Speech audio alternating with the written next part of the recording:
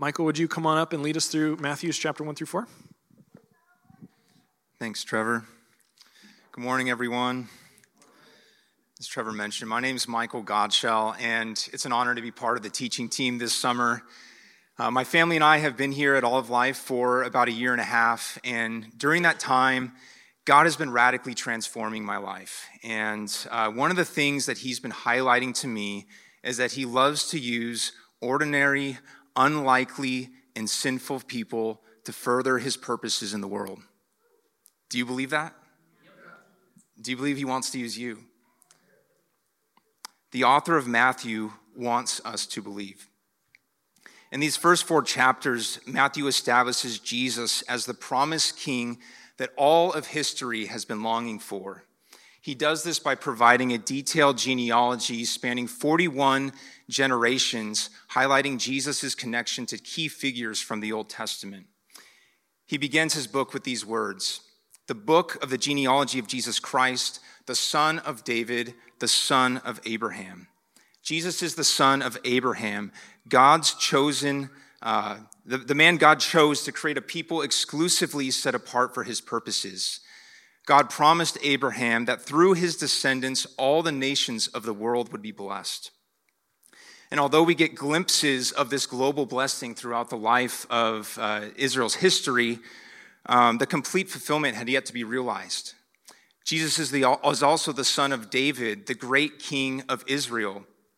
God had promised that one of David's descendants would reign on Israel's throne forever.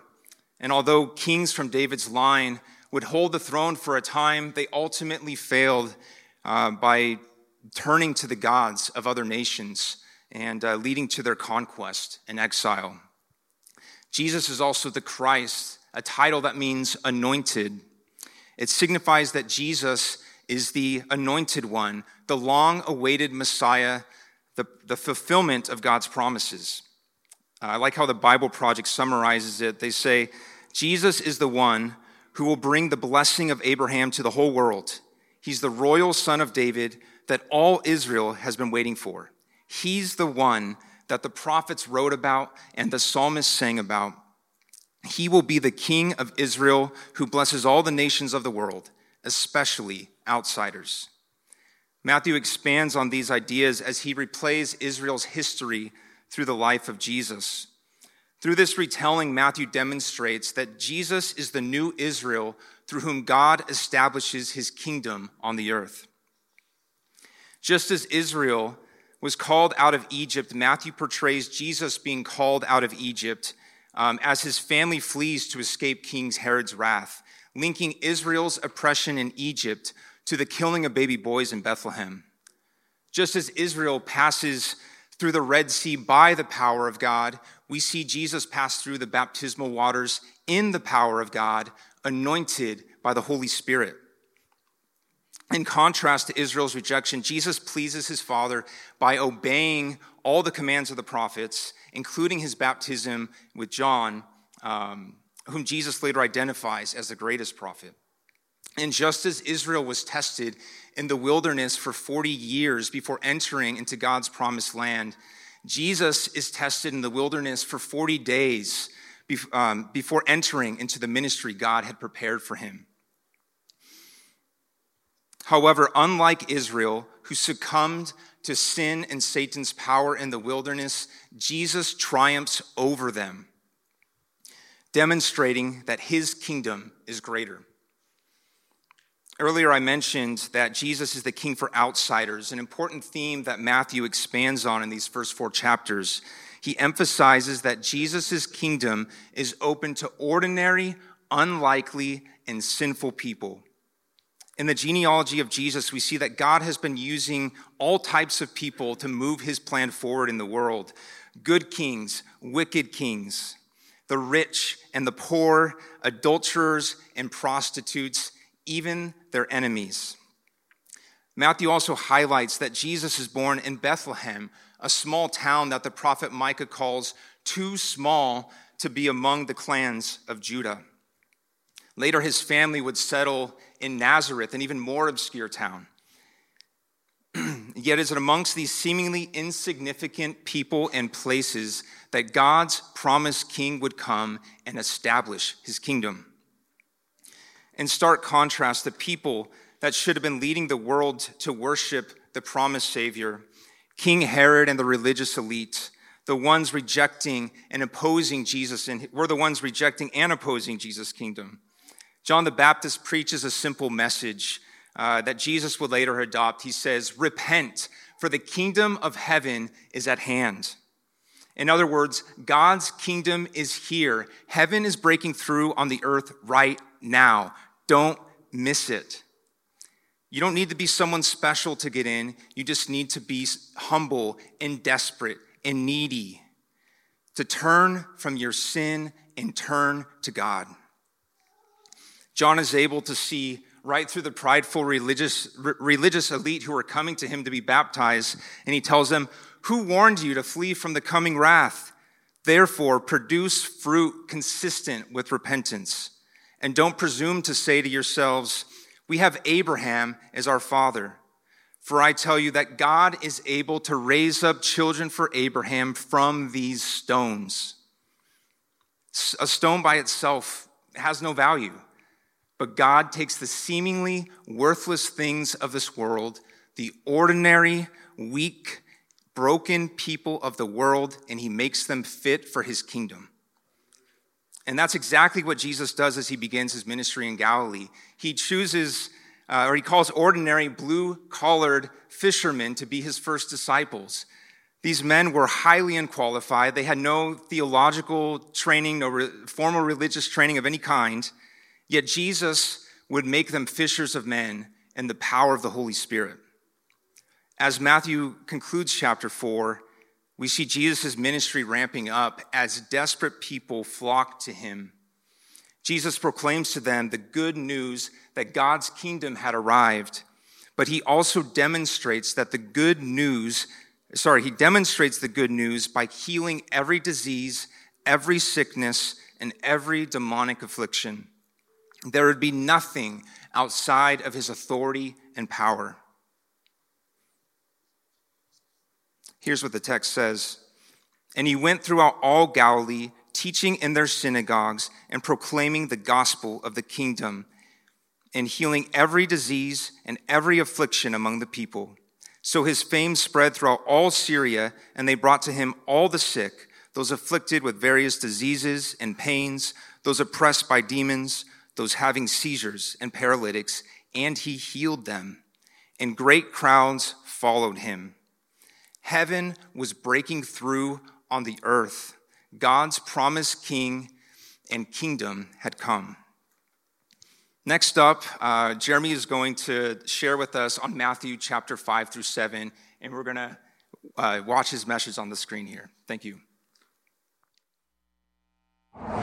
Hey, good morning, All of Life family and guests. My name is Jeremy Stevens, and I have the privilege to run with you through Matthew chapters 5 through 7. Unfortunately, my family and I can't be there today, but we really look forward to the coming weekends that we can gather and worship with you and continue through the book of Matthew. And so let's look at Matthew chapters 5 through 7. Matthew chapters 5 through 7, they are considered some of the most important setting of Scripture in all of the Bible because of the weight and the teachings of Christ in this. And so we want to look at the kingdom, and this is really Jesus's inaugural address. This is what the kingdom is like. He's revealing the kingdom to the crowd, to the disciples, and now to us as we read through it. And so one of the things I want to point out for you is that Matthew's intention throughout his letter, his book, is that his gospel is that Jesus is the greater Moses. And so Jesus actually brings a deepening of understanding for us into the intentions of the law and what the law was created for, and also just expounds on what he expects of us in the kingdom. And so in chapter 5, Jesus begins by telling the disciples and the crowd who the kingdom is for. And so I really want to point this out, because this is what, as we read through the Beatitudes, the blessed are's, this is what the kingdom feels like. This is what the kingdom sounds like. This is what the kingdom looks like. This is what the kingdom tastes like. This is the kingdom. And I really want to point out, the kingdom is meant for. It's not against, but it's for. And so the kingdom is for you. Blessed are the meek, for they will inherit the earth. Blessed are the merciful, for they will be shown mercy. And so as we move through the Beatitudes and who the kingdom is for, and then he moves us into a body of teaching of kingdom ethics. And so he gives us structure. Jesus gives us structure how to live. He gives us boundaries in life, and he gives us expectations. These are things that Jesus expects of us as a follower, as a disciple, as an apprentice of his. And he teaches us about anger and murder and heart issues. He teaches us about lust and adultery, about marriage and divorce, about revenge and love. And so as we move into chapter 6, and he continues working through some ethics, there's also these heart motives that he really comes into and really wants us to grasp hold of. And so we have expectations given to us. This is something that is just a given in following Jesus. We have expectations of giving to the poor and the needy and blessing them. We have expectations of praying and being in communion with the Father in that kind of relationship. And then also fasting, about standing with the poor and empathizing with the poor, and also just realizing that food is not everything, but we live by every word that comes from the mouth of God. And so really want to point out, though, it's not about giving to the poor. It's not about how to pray. It's not about when you fast, but it's about the why. It's about your heart motive. It's about why you're doing it. And Jesus answers. He actually moves us into the why, and that is because of the kingdom. It's for the kingdom and the king's sake that this is why we are doing this. It's about the treasure we have in the kingdom. It's not about where moth and rust will destroy, but it's actually about taking us back into the garden, about the intended purpose of man and woman, living in relationship, living as one under God's rule, God's reign, as he rules over the hearts of men and women. And so our treasure is the King. Everything we want, everything we desire, everything we need is found in the kingdom. And so in relationship with the Father, the Son, and the Holy Spirit, in the Imago Dei, those created in the image of God, that is where we find blessing. That is where we find satisfaction. And that is where we find our friendship with each other. And so we move into chapter 7, and this is where Jesus lands the plane. And this teaching, this section really culminates with some warnings, some encouragement, and then another stern encouragement. And so he warns us about judging others and what that can do for our own hearts, and how he sees that. And then he encourages us about asking and seeking and knocking, and that we have access to the Father when we go to him. And then I like this, but he ends with a stern encouragement. There's wisdom in this, that everyone who hears these words of mine, this is where he ends his sermon, so to speak, that he ends with everyone who hears these words of mine and does not put them into practice is like a foolish man that built his house upon sand. So I really want to emphasize that Jesus says anyone that doesn't put them into practice, he's given us all of this teaching, all of the vision of what the kingdom is like, who it's for, and kingdom ethics. And then he lands with this: don't be the foolish man who built his house on the sand. Don't be the foolish woman who built her house on the sand, but build it on the rock, the foundation that is found in Christ and his teachings. And you will, as the waters buffet you, as the floods rise, you will stand and be okay. So, the scripture just ends with this. Jesus teaches with authority, and all the crowd is amazed because of this authority. And so as we move into chapter 8, Brother Dave gets to come up here, Pastor Dave gets to come up here and continue in Jesus just blessing and really expounding again on the kingdom. And so, church, I love you. I can't wait to worship with you again. And I hope this blesses you. In Jesus' name, amen. Thanks, Jeremy. Pretty good there. All right. This is like one of those times when you say, man, I wish I would have went first. So some of the big takeaways that I got going through Matthew chapters 8 through 12 was faith in Jesus.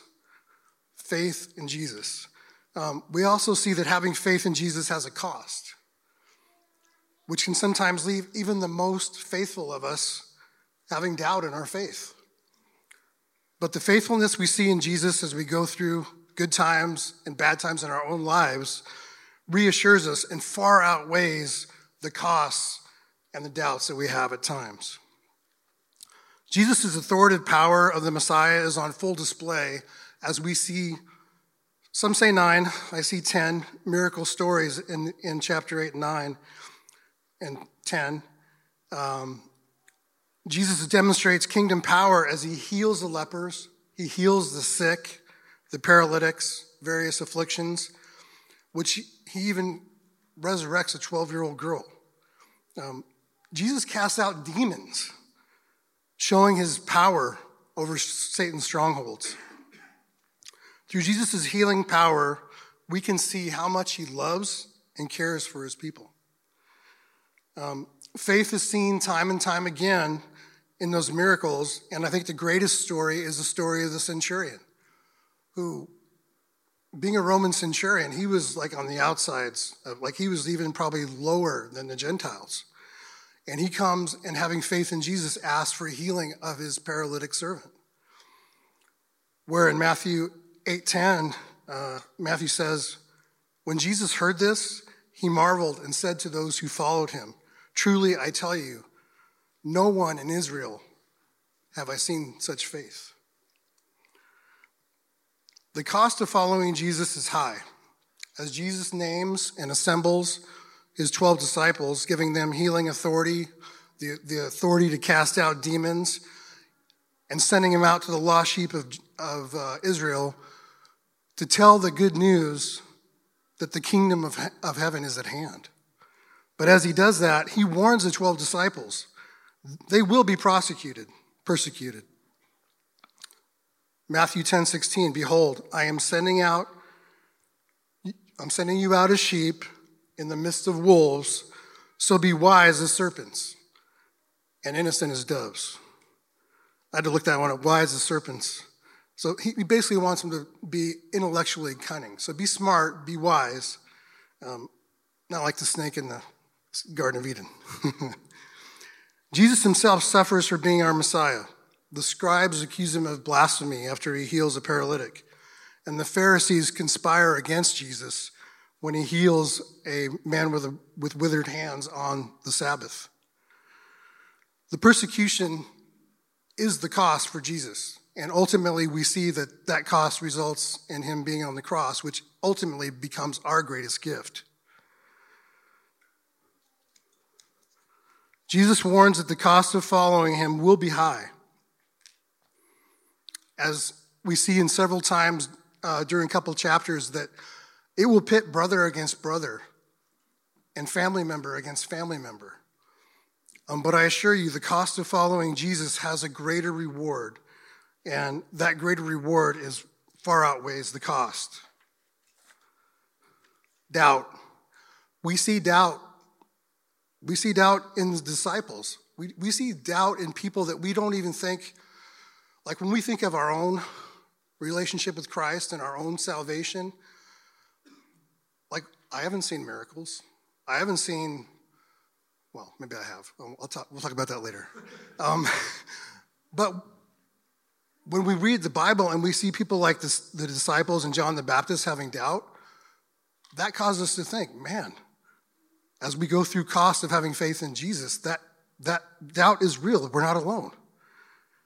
When the disciples cross the Sea of Galilee with Jesus, a sea storm arises, howling winds, and throwing the boat around, water in the boat. And basically the disciples, they're fear, and they have doubt. They ask Jesus, do something. And Jesus says, why are you afraid? Oh, you have little faith. And again, this is one of the miracles, so Jesus calms the storm. We don't have to worry, nothing happened here. And then you have John the Baptist. He's in prison. He's like the last Old Testament prophet. And he's in prison paying the cost of following Jesus. But even him, through a messenger, he sends a message to Jesus. Are you the one to come, or shall we look for another? Really, where does this doubt come from? This is the same John the Baptist who, when Jesus came to be baptized, he looked at Jesus and said, you should be baptizing me. And John proceeded to baptize him, and when Jesus came out of the water, the heavens opened up to him, and he saw the Spirit of God descending on him like a dove and come to rest on Jesus. And behold, a voice from heaven said, this is my beloved Son, with whom I am well pleased. We've seen plenty of baptisms, and I don't think we've seen anything like that. And I'm pretty sure if I saw something like that, I wouldn't think, oh, he may not be Jesus. But anyways, he has doubt, right? A verse that gives me hope as I have doubt,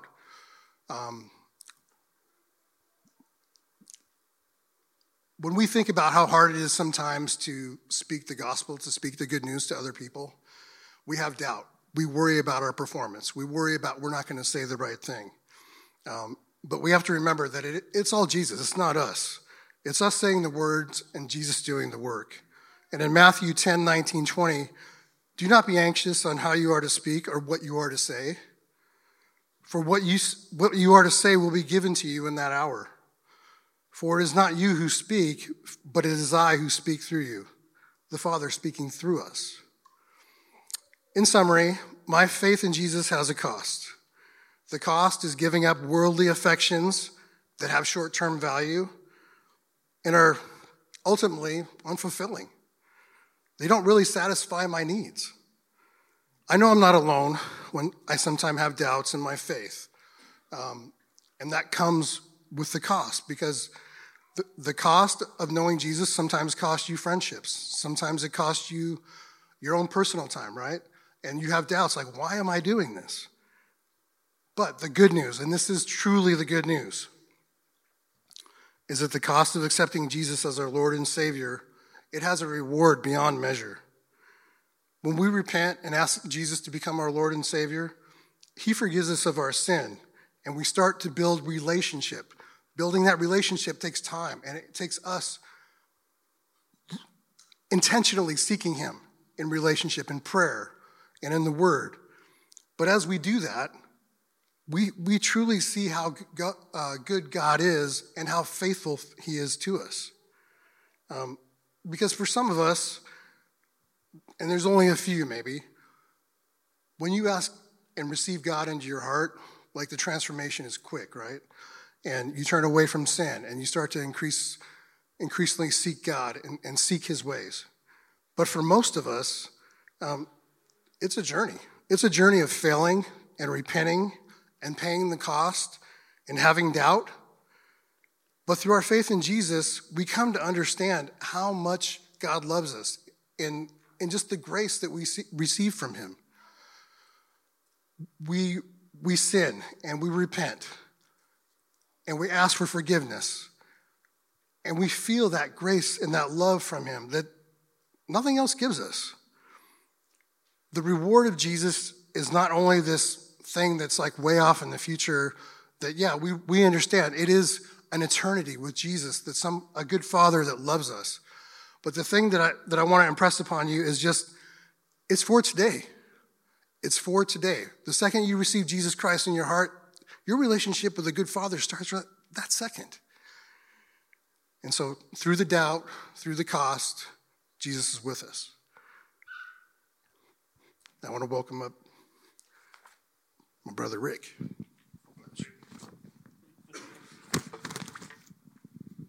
Thanks, Dave.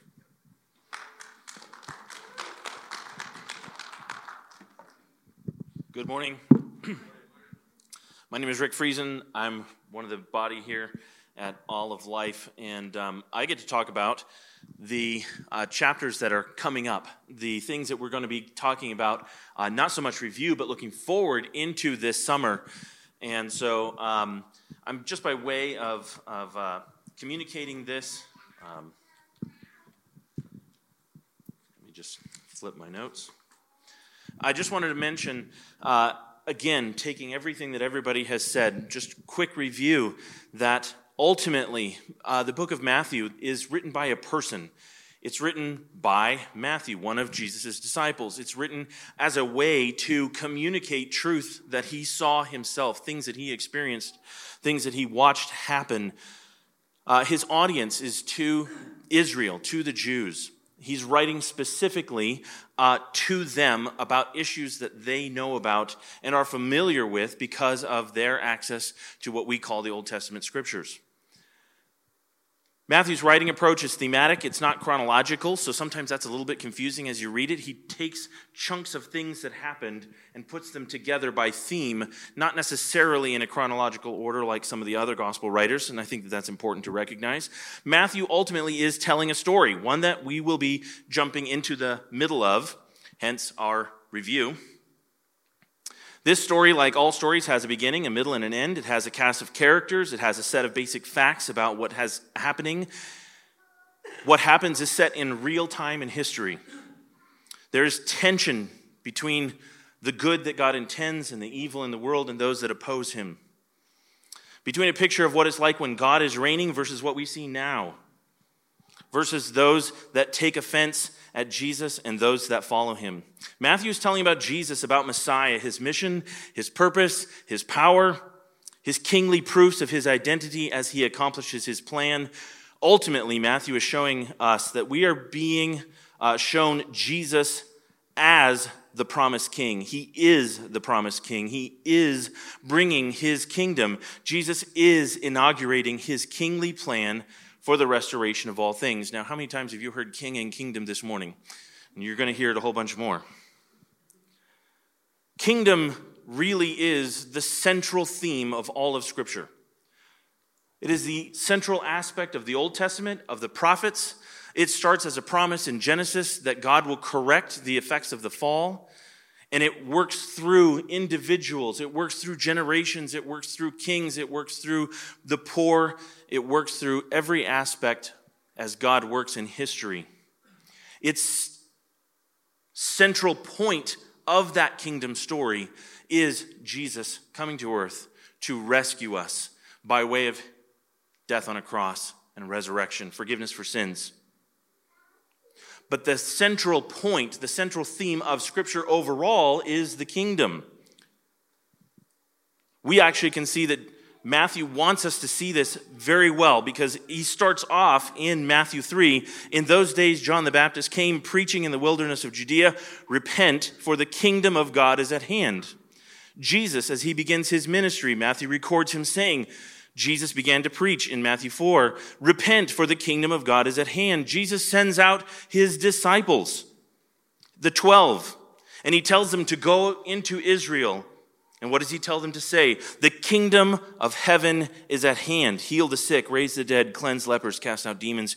You received without pay, give without pay. The book of Acts opens with Jesus resurrected. In verse 3, in the first chapter of Acts, he presented himself alive to them after his suffering by many proofs, appearing to them for 40 days and speaking about what? The kingdom of God. And Acts closes with Paul. In Acts 28:30, he lived there 2 whole years at his own expense and welcomed all who came to him, proclaiming the kingdom of God and teaching about the Lord Jesus Christ with all boldness and without hindrance. It's the central theme all through the Gospels and what came after the Gospels in the foundation of the church. What is happening with this kingdom? The kingdom of God started as God's plan in eternity past. It was set in motion at creation.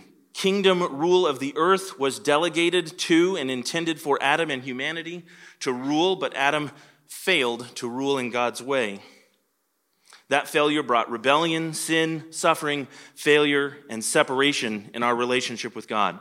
But Jesus' kingdom plan ultimately undoes and reverses Adam's failure and brings forgiveness for sins, restored relationship with God, and is the ultimate restoration of everything, all things, against the backdrop of the curse of sin and its consequences. Whatever sin broke, the kingdom of God restores. The kingdom of God is God's reign through God's people over God's place. The kingdom of God and the blessings it represents is the ultimate reality. It is the intention of what God has established in eternity past, being brought to life over time and history with us. The world we live in now is a blip in the big scheme of things, compared to the ultimate plan of God for his people in creation. It is the gospel of the kingdom, and I just want to point that out, that the gospel, which means good news, it is the good news of the kingdom. In chapter 9, after we just heard Dave talk about Jesus' miracles, there's a summation of everything that he was doing as he intervened against the natural progression of the curse of sin. He used his power in ways that symbolized all of the aspects in which he would be fixing things. But he said in chapter 9, a summary of those two chapters, and Jesus went through all the cities and villages, teaching in their synagogues, proclaiming the gospel of the kingdom and healing every disease and affliction, the gospel of the kingdom. In chapter 11, when John is questioning what's happening, Jesus said, the blind receive sight, the lame walk, lepers are cleansed, the deaf hear, the dead are raised, and the poor have good news preached to them. Good news. It is Matthew's point to help us understand this. Matthew uses kingdom language more than any other biblical writer, and perhaps the greatest concentration of those kingdom references are happening in the passages that we will be looking at this summer, chapter 13 through about 18. Matthew opens with Jesus' kingly bloodline and describes how there was immediate earthly and spiritual opposition to his arrival, but that is contrasted with the fact that Emmanuel, God with us, is a statement of good news. Again, it was the cry of John the Baptist, the kingdom of heaven is at hand. It is right here. Literally, as Jesus was before them, it was literally at his hand. Matthew in the Beatitudes again records Jesus in his own words, describing how through his power he is transforming the lives of his kingdom ambassadors to more closely reflect the king and kingdom they represent in their attitudes and actions towards others. And he relays that there is blessings in the kingdom. Blessed is the one, blessed is the one, blessed is the one, for theirs is the kingdom of heaven. Matthew also shows us a king who has come in power. He wants us to notice his miracles are done in a way that show his absolute sovereignty and authority over all aspects of the creation he rules over. The natural elements, sickness, living tissue, spiritual demons, life and death, and even cosmic evil and the forgiveness of sin itself. All representative of how this king will ultimately be saving the world and everyone and everything in his kingdom from the effects of the fall, the consequences of sin on his creation. However, as Matthew is telling his story, there is a significant shift as we transition from chapter 12, where Dave's section was ending, and we go into 13, what we're going to be looking at this summer. Up until around chapter 12, Matthew has been showing who this Jesus is, both king and Messiah. He actually relates to us how Jesus was revealing himself in power and reasoning from the Old Testament scriptures. But there is an abrupt change, a jarring change. As Jesus continues to reveal who he actually is, the opposition to him actually grows. Even as the religious leaders are being shown their need to repent in contrast to their self-professed self-righteousness, assuming that their birth would give them entrance to the kingdom of heaven because they were sons of Abraham, or their inherent morality following their version of their own religious laws. They decide to close their eyes and hearts to everything that they have seen Jesus do. They conspire in chapter 12 to destroy him. In 12:38, even though everything Jesus has done is well known in public, it all gets ignored. They sit in judgment of Jesus and his works and determine that the evidence is not worth being considered. They demand a new sign that will satisfy them. By the way, we learn later that it wasn't just them, but the crowds also are not satisfied to accept Jesus at his word, his kingdom at his word. They want more circus tricks when they realize that Jesus is this great magician that can feed them and fill their bellies. From now on, in chapter 13, we see that Jesus enters a time where he teaches in parables. And I think it's really important because that's what's coming up, that we understand why Jesus teaches in parables. A parable is a story, an analogy, or a comparison that is told to reveal truth. But unlike proverbs or fables or other stories with a teaching element to them that we might think of, the key to understanding the point of the story is not included in the story itself. From this point on, Jesus only shares the meaning of the parables with his closest followers.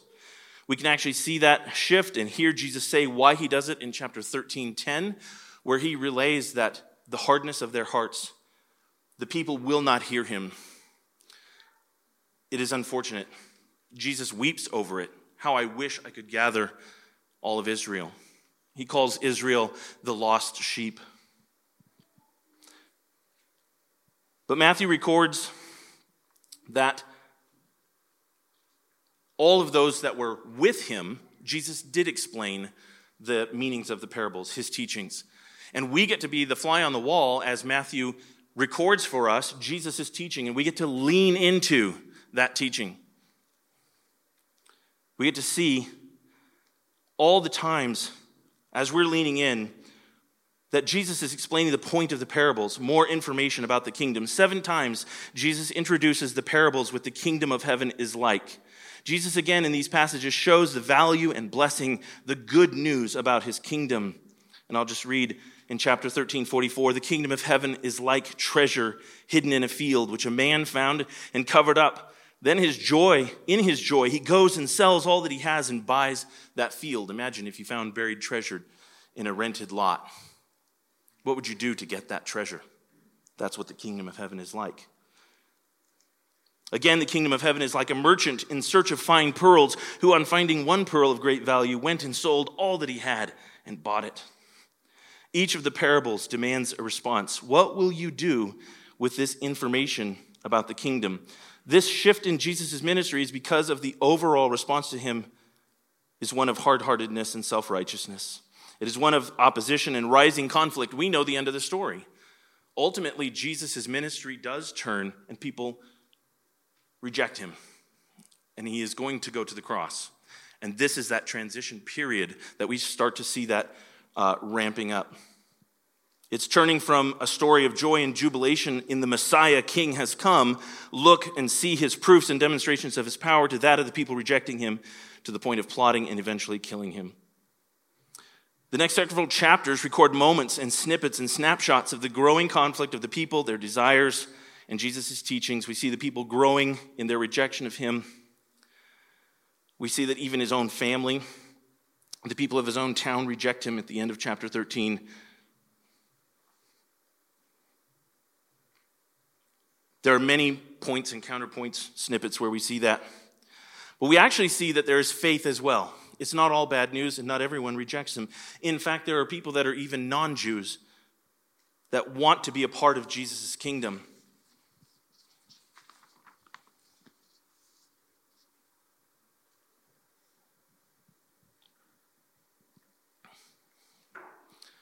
A Canaanite woman comes to him and says that her daughter was suffering, oppressed by a demon. And Jesus said, I was sent to the lost sheep of the house of Israel. But she came and knelt before him and said, Lord, help me. And he said, it's not right to take the children's bread and throw it to the dogs. And by the way, that word dog there wasn't an insult. It would be like the family puppy. He wasn't being harsh. He was just saying, the nature of my ministry is to Israel right now.